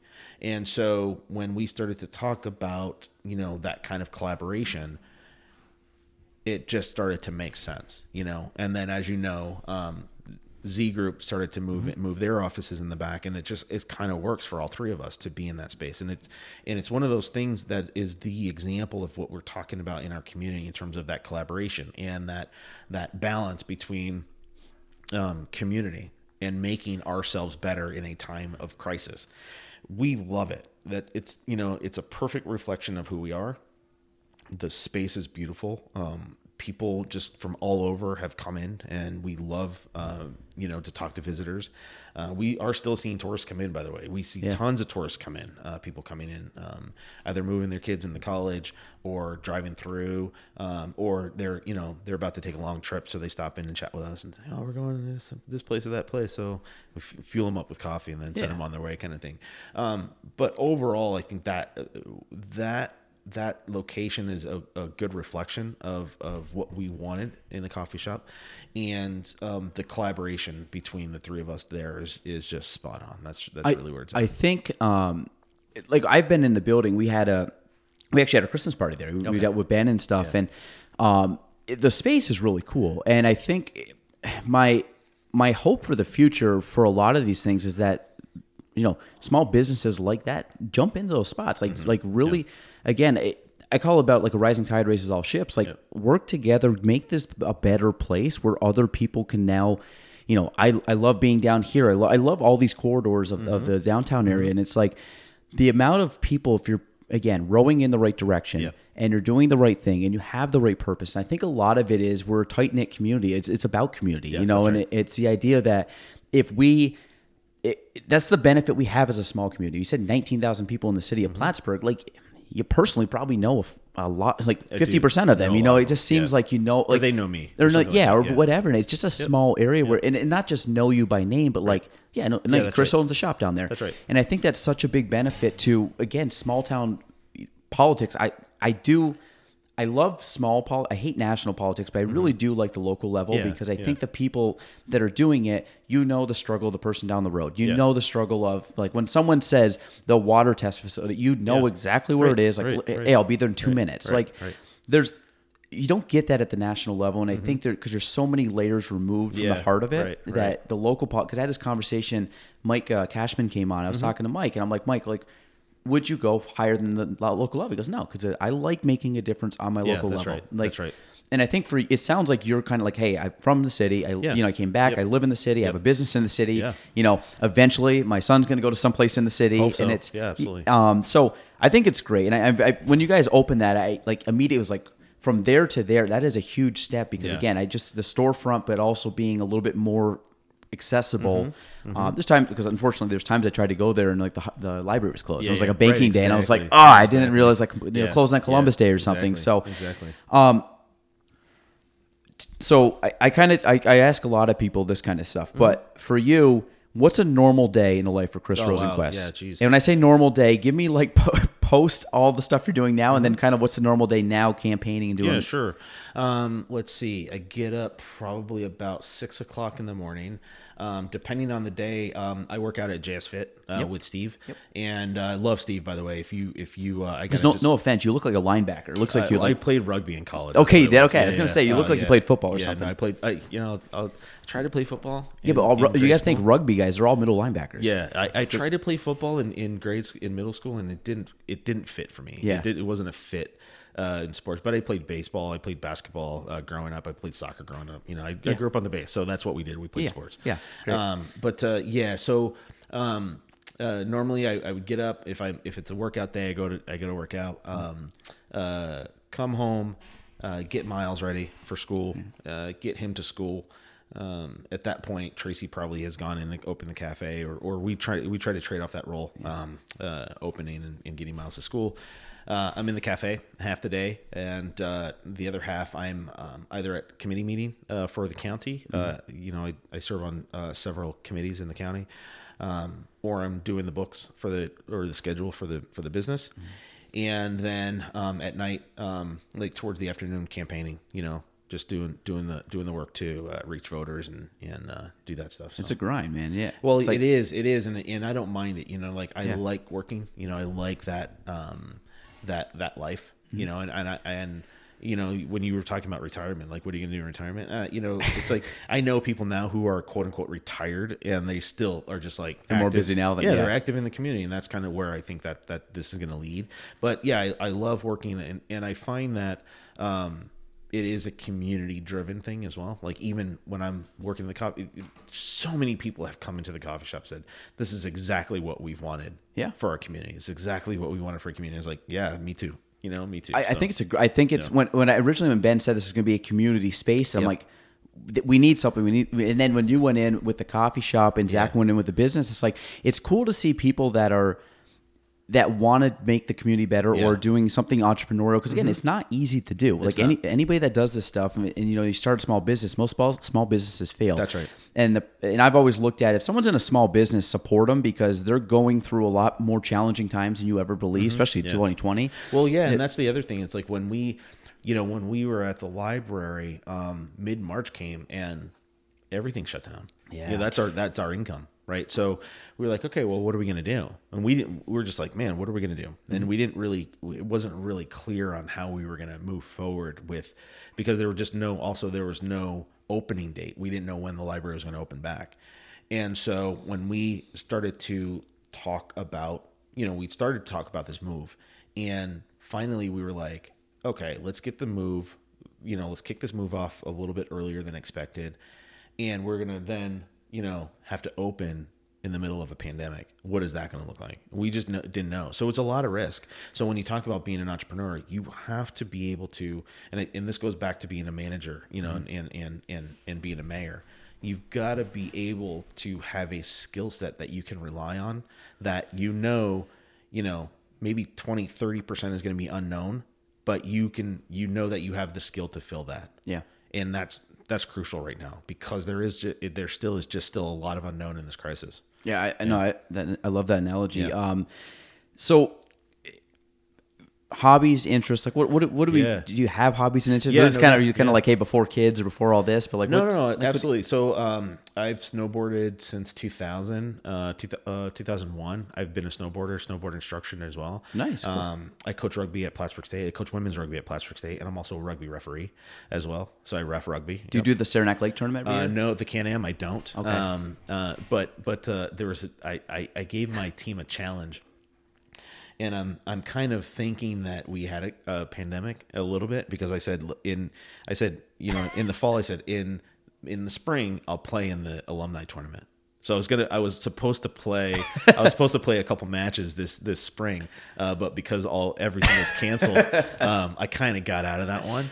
But I was looking forward to putting the kit back in the on. scrum. Yeah, I was looking forward to putting the kit back on and getting back in there. So maybe next year. So you're still coach. You're doing that now. Yeah, that's right. So crazy. we're on pause right now just because of the pandemic, but we're hoping that something happens in the spring.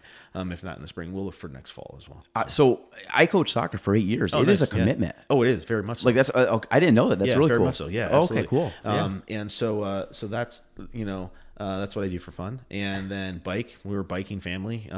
Even Miles, he's road bike, mountain bike, road bike. Okay.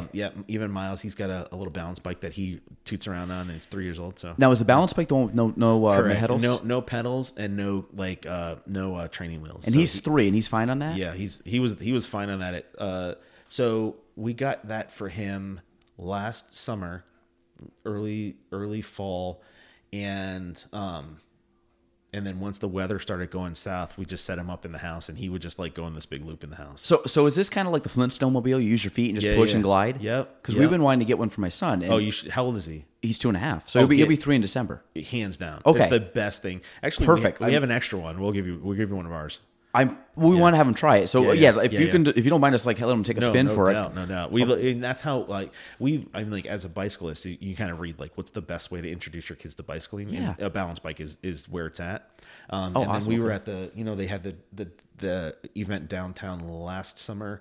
I think it was like the bike rodeo downtown, and a kid just had a balance bike, and we put Miles on it, and he was like, yeah, let's go. That's so cool. You should see him on it. It is wild. He can go. He can go. So I got to ask you about this because again, we're in the same thing. How's dad life? Like, what's fantastic. I love it. Yeah, I love it. And it took. I'm 45, right? So, And Miles is 3 now. Miles is 3. So I had him when I was 42. Well, I did not have him. But did he just? we had him. Did he just turn 3? Tracy had him. He's about to turn 3. He's about to turn 3 on the 10th of October. Okay, because I do. Our sons are 2 months apart. So that's right. That's right. So very close. So dad life is fantastic. You know, I love it. It does get a little frustrating, mostly just because you are interacting with a 3-year-old, a human who has his own personality, and he doesn't quite have the language to express his frustrations yet. Mm-hmm. So he's working through those things, right? And so,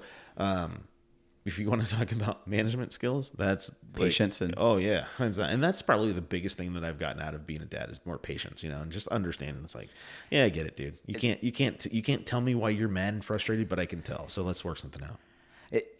I know and people have told me that, like when you have kids, like the amount that I've learned from my kids, which is crazy because it really allows you to slow down and get back to basics. Yeah, and I love being a dad. It's one of the coolest things really I ever thought. And I know, like, here we are, you know, 2 dudes are sitting here like smiling giddy, like talking about our kids, but it's like, it's so much fun. Like my weekends, I try not to do a thing, but hang out with the kids. Right. And I mean, evenings too, but like weekends is when I really get to like you do the breakfast and you hang out in the morning. And that's right. I just think that you learn so much from your kids that, again, the patience is one thing, but just like watching them develop. And then I've also had it's weird though, but it allows me almost to like have the nostalgic memory of being a kid where I kind of like watch him and I'm like, I remember doing stuff like that. Oh yeah, sure. And it's crazy how much they take after you. Like, yeah. I don't know. I just think it's great. And obviously I'm assuming Tracy's loving mom life. Oh yeah, she loves it too. Yeah. And we're both, you know, both Tracy and I have the same kind of mindset. We're very independent kind of people. And we're both entrepreneurs. She's a writer, you know, so she's, you know, she has a very good writing career, very successful in her writing. And so we're both kind of that like driven and family focused, you know, a couple. Yeah. And Miles is he takes after that, right? And he's also on the shyer side. So for me, I'm like, dude, you got like 2 very outgoing, like extrovert. So neither of you 2 were shy. No, Tracy and I are not shy at all. And but you have this like Miles is like a little like kind of like timid around other people, and it's like, dude, what are you doing? Where'd you get that from? So, but it's fun. It's a lot of fun. We were just having a good time. You know, we're pretty easygoing people anyway. So. That's awesome. Yeah. No, I'm pumped. I mean, anybody that has kids, I mean, like that's the thing. If you're doing all this stuff and you have kids, I'm like, man, kids are. When you talk about jobs like dad job like that, because you live your life for that, and you make decisions based off that. Because it's like. I always tell people, like, if I didn't have a wife and kid, I would sleep in my office because I had nothing else going on, you know? And it's like, it allows me to just like really regulate in perspective. I don't know. Before we talk, because I do want to talk about the water testing site. Quick question. I saw this the other day. Do you have a Tesla? I do. So do you have, what is it? The Model what? It's the Model Y. Do you like it? I love it. I love it. So, the only reason I drove by is like a blue thing because I saw it and it said County Legend. I'm like, and it was kind of near the cop. I'm like, I bet you that's Chris. And I said, I got to ask him. So Tracy and I, we've been driving around a 2011 Subaru Outback with 200,000 miles on it. Those things never die. And they don't. But I'll tell you, every single time we took it in the shop, it was about $2,000 to fix. And, you know, we already have a partial zero emission, partial hybrid. Okay. And that's a great car, you know. And when we thought about, you know, how much money, and it really came down to the financial aspect of owning a full EV. Yep. And when it came down to it, it was like, how much money are we spending trying to fix this car? We haven't had a car payment in a long time. So we were like, okay, is this an investment? Is this a savings measure for us? And it just came down to, we were spending the same amount taking the Subaru in to fix and paying for gas that we would be paying for a brand new car. So when it came down to like, do we buy just a gas powered car or an electric car? We decided electric. So I am like, I love Tesla. Yeah. I don't have one. I've driven one before. Yeah. And the moment I sat in that thing and the guy who was driving with goes, step on the gas. I'm like, okay. And of course I'm just like normal quote acceleration. Unquote gas. Yeah. And he goes, or he said, step on the pedal or whatever. He goes, no, step on it. I'm like, okay, hit it. This thing just took off, and I was like, oh my god, it's got a lot of torque. I mean, like it's a fun car, and it's very scientific, science fiction, if you will. But it's also super practical, you know, and especially where we live, when we get like 2 cents kilowatt hour or something like that. Well, you live in the city, you work in the city, you're not traveling that much. Right, that's right.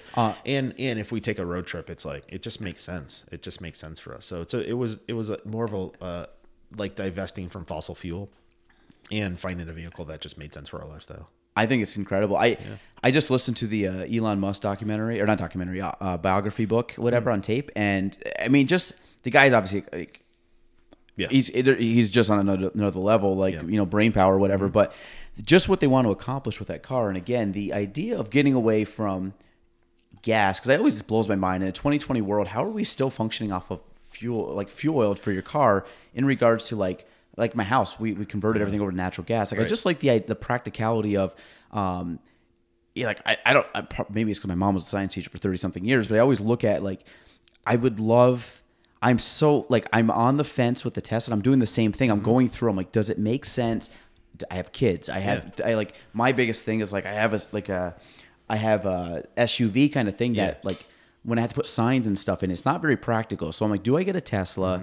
And then do I just get like a little beater truck to do all the little odds and end jobs? Or do I get the Tesla truck, but I'm not a big fan of the look of the Tesla truck. It's horrible. But then I think in my head, I'm like, well, if nothing else, people think I'm like driving around on Mars. Right. Like, it looks pretty cool. No, I mean, like it's the car that we have it's an SUV, right? So, you put the dog and anything you want to haul in the back, and all the tools or whatever in the car seat and the whole thing. So it's a family car. It's not like a race car. It's not like that. Yeah. But it's just it's the coolest vehicle I've ever driven. My wife, who's a car, like she loves cars more so than I do. She got in that thing and liked it. So I said, we got to win here. So maybe if I can do that, because I've been interested in Tesla for probably a couple of years now, and then now that I'm starting to see it more mainstream, it's like, and I've driven one. I'm like, oh boy, and and that's the thing. It's like people. I think there's just like this. It's certainly when they first came out, it's like, oh my god, people who own those must be like loaded, and we're not it's like the Jetsons or something, like loaded or nothing like that. But, but but they're not that bad. They're not, and and people. I think people will start to understand that they are super affordable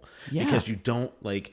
You read about how often you change brakes, and you're like, you're not going to need a brake job for 70,000 miles. There's no oil. There's no gas. That's right. So when you look at all the expenses that you would normally incur in a gas powered vehicle and compare them to, over the lifetime of a Tesla, it ended up becoming a cost savings for us. And the charge is only like 20 minutes for a full tank. Right? It depends on where you charge. If we don't have like a supercharge at home, okay, so we charge it like. Do you do it like right in front of City Hall? Has a couple? Yeah, sometimes, but we try to tend away from that. Yeah, just because it's we can charge at home, and we don't drive that far anyway. So, but there's just a supercharger network as well. It's expensive. It's expansive. It's expensive. So, you can really just drive anywhere you want and charge along the way. This is so cool. I know. I'm like so on the I like talking to people that have it, because then I'm just like, you guys know way more than I do that doesn't have it. But I'm curious. So especially I don't know if you watched I'm not like a fanboy, but it's just one of those things where you just start to follow it. Yeah. They had Battery Day. I don't know if you followed that, but Elon and his team just did a new presentation. They reduced the cost of their batteries by 56%, and increased the charge by like 52%, something like that. So they're about to release. I think they said 25,000 for a new model. Is it true? If you were to update stuff in your Tesla, you just do it through like an upgrade on your app. There's software upgrades. It's like your phone, dude. It's like a insane. Big phone. The guy I was with was like, if you want like heated back seats, you just go into their menu, click on it, and then boom, they update it, and now you have them. And it's like right now they have a promotion for enhanced autopilot, which is essentially the auto driving. So all the cars come with auto steer, which is just like you're on the highway. It's like say between the line. It's like a hyped up cruise control. Yep. Right. But auto steer, enhanced autopilot is a little different. You can set the navigation and it will follow to where you need to go, kind of thing. Which is cool, man. It's cool, but it's also like a lot of money, and you're just like, no, why would you spend that money on that?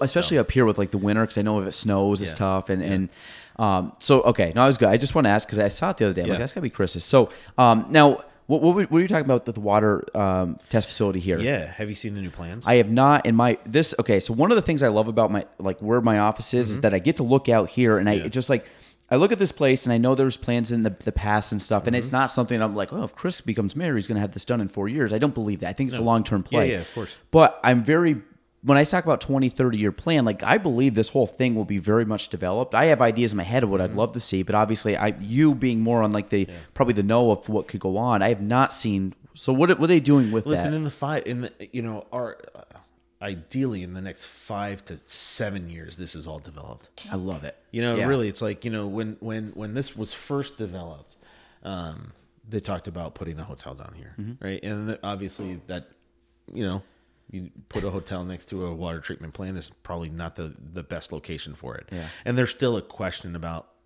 if a hotel comes down here, what's going to happen with the water treatment plant? So yeah, there have been conversations about a hotel coming down. I met with the developer. We just had coffee just to talk about his plans. He actually presented to the council, I think, at one point to talk about his plans. There are my assumption is that there are also plans to develop over here by the marina. Yep. And I don't know, who knows what'll happen with that. But I had an opportunity to tour the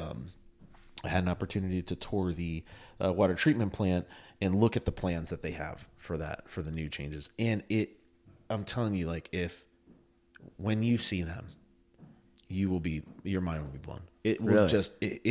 It's one of those things where you'd look at it and you'd be like, oh, that's like an eco center, or it's a tourist really? Destination. It is beautiful. It fits into the landscape. There's going to be stench remediation on the top, so you won't smell the smells coming out. And it's just this facade on the front, and it has this little not a lighthouse, but it kind of looks like the front is rounded, and it comes up like a lighthouse. Really? It is absolutely stunning. It's absolutely stunning. And John Ruff, who's the manager over there, he just knows what's going on. He knows what's going on, and a lot of people look at that and oh, why I'm not going to use the S word. Yeah. But the it's not pretty. Yeah. No, right. Yeah. It's why would anybody want that there? Blah, blah, blah. But that facility makes us money. Yeah. It generates There's a function for it. It generates revenue for us. We have 5 different lines that come in from the town of Plattsburgh, and we treat their water. Right. We treat their water for a cost. People truck their waste here.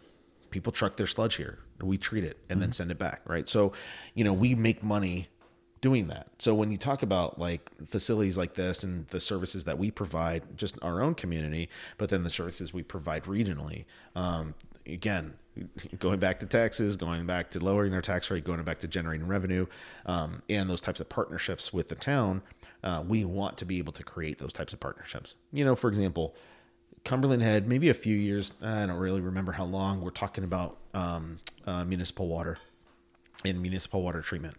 That's something that I certainly could think the town and the city can get together with to find a way to invest in that infrastructure, because at the end of the day, that wastewater comes to us and we get paid for it. So investing in that type of infrastructure to then turn around and make money on the byproduct is exactly where we want to be as a community and as a region. So. Oh, that's cool. I'm pumped. Yeah. So that's kind of the story behind that.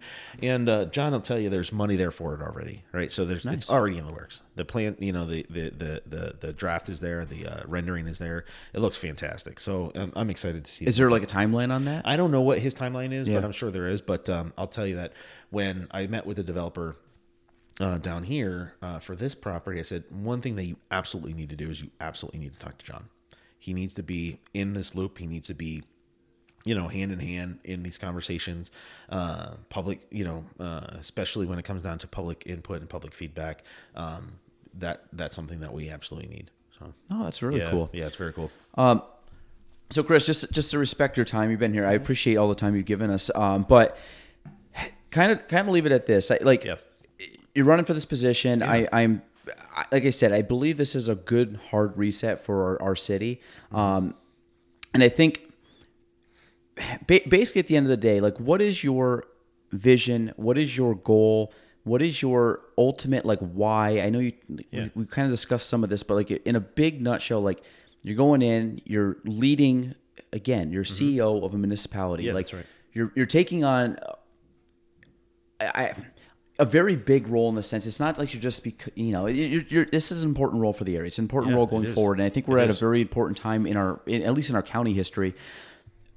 Like, what is your big win for this position? If you get this, and if for some reason, and like I said, it would be 8 years, like the max, like, hey, can I do this for 8 years?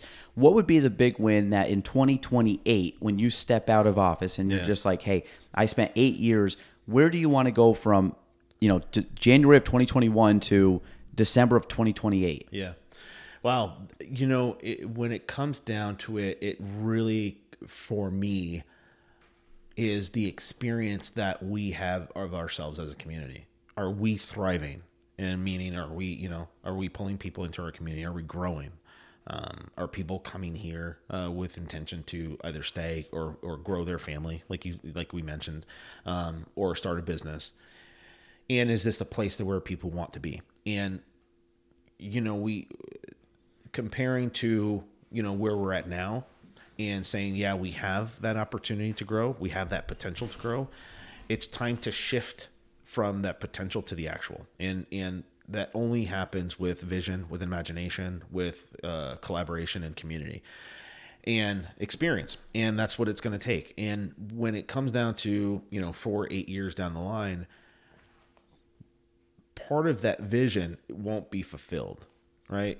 Because, as I've come to learn, the decisions that I'm making now won't realize themselves for another 15, 20, 30 years. But creating that conversation now to push ourselves in that direction is ideal. And again, that has to be part of that measurement for success is what are we setting ourselves up for the next 20, 30 years? And right now we haven't answered that question. We don't have an answer to that question. So one, having that question answered and understanding where we're going to be in 30 years.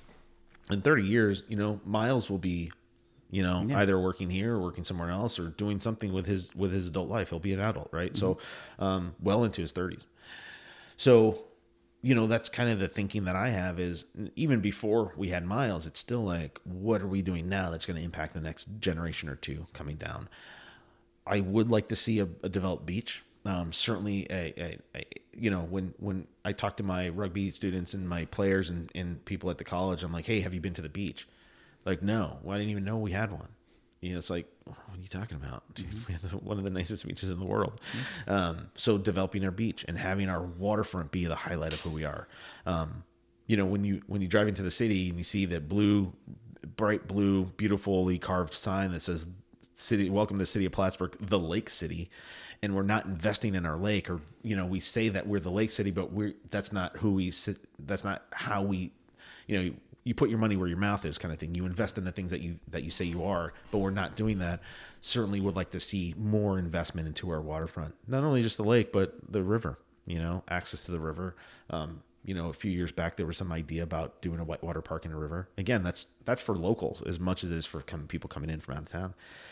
So there's a lot of that. There's a lot of that development of our natural resources, developing our identity and who we are as a community, and what that product is that we provide for our residents and for people coming into our community. So there's a lot of that too. Yeah. Yeah. I think it's, yeah. Like I said, I think no matter, like, if you get in there, I think you're going to do the right things. Yep. And I think, again, I'm not a political guy. I don't like the political sides and parties and stuff like that. And I think it's, especially at local politics, is like, bet on the person that's going into the office meeting. What are they doing? What's their mindset? What's their goals? And I think there's a lot to be said about, like, how you carry yourself and what's your approach and how, and again, I think community is such a huge factor that the community has to be involved in a lot of, there has to be a gap between, city, government, and then the community. And I think that it's, I'm excited. Again, I'm excited for November. Well, January. I'm excited to get back into it. But I think you hit the nail on the head when it comes to that community piece, because we do need more community-driven decisions in government. Not everything needs to be done through a committee, but when we make major decisions, we need to have more community input. It's required. It's required. If we don't, then it's just a bunch of people sitting in a room making a decision for the majority of our population, and that's not fair. Yeah. No, I agree. So, again, let them know where people can find anything about you. Yeah. Obviously, talk about the election date, and then anything you have. I guess any public forums or anything people can learn, because again, we're getting into basically the last 5-6 weeks of this thing. So just kind of crunch time. Yep. How can people find you, support you? Any information you can gather? Rosenquestforplattsburgh.com is probably the central location where people can find our social, our YouTube, our Twitter, our Instagram, our Facebook, kind of like that. So I would go to the website rosenquestforplattsburgh.com. You can download the plan for Plattsburgh there as well. Read through it. You can read positions on parking, and positions on housing, and positions on the DRI. So you can go to the website to read on those positions, my positions on that. And then if you go to Facebook, Rosenquest for Mayor on Facebook, you can also find a lot of my videos and a lot of my social outreach as well there. So a lot of fun. Yeah. No, like I said, I enjoy watching it from afar, and I think, like I said, I think you're doing a great job. Really getting involved in the community, and I think your heart's in the right place, and I think it's a lot of cool stuff. So November 3rd, again, everybody, please go out and vote. It's always a Tuesday, and I think, again, this is a huge election for our area, and I think especially the city, it's very well needed. That hard reset. Absolutely. So. Chris, I appreciate it very much. Thank you. Good luck. I wish you all the best, and like I said, try your best to get some sleep over the next 5 weeks. I will. I'll try. Drink a lot of coffee, right? And also, just Chapter 1 Coffee. Chapter 1 Coffee and Tea. Yes, and location? 30 City Hall Place, in partnership with Citywell and Z Group. And they make a very good pour-over coffee, so if you never had it before, stop in, get it. You'll change your life. Yeah. All right, that is episode, what did we say, 92 of the Galen Trombley Show. Thanks for listening to the Galen Trombley Show. If you want to reach me, you can go on Facebook at Galen Trombley, on Instagram at Galen Trombley, and on YouTube at Galen Trombley. The spelling, GaelanTrombley.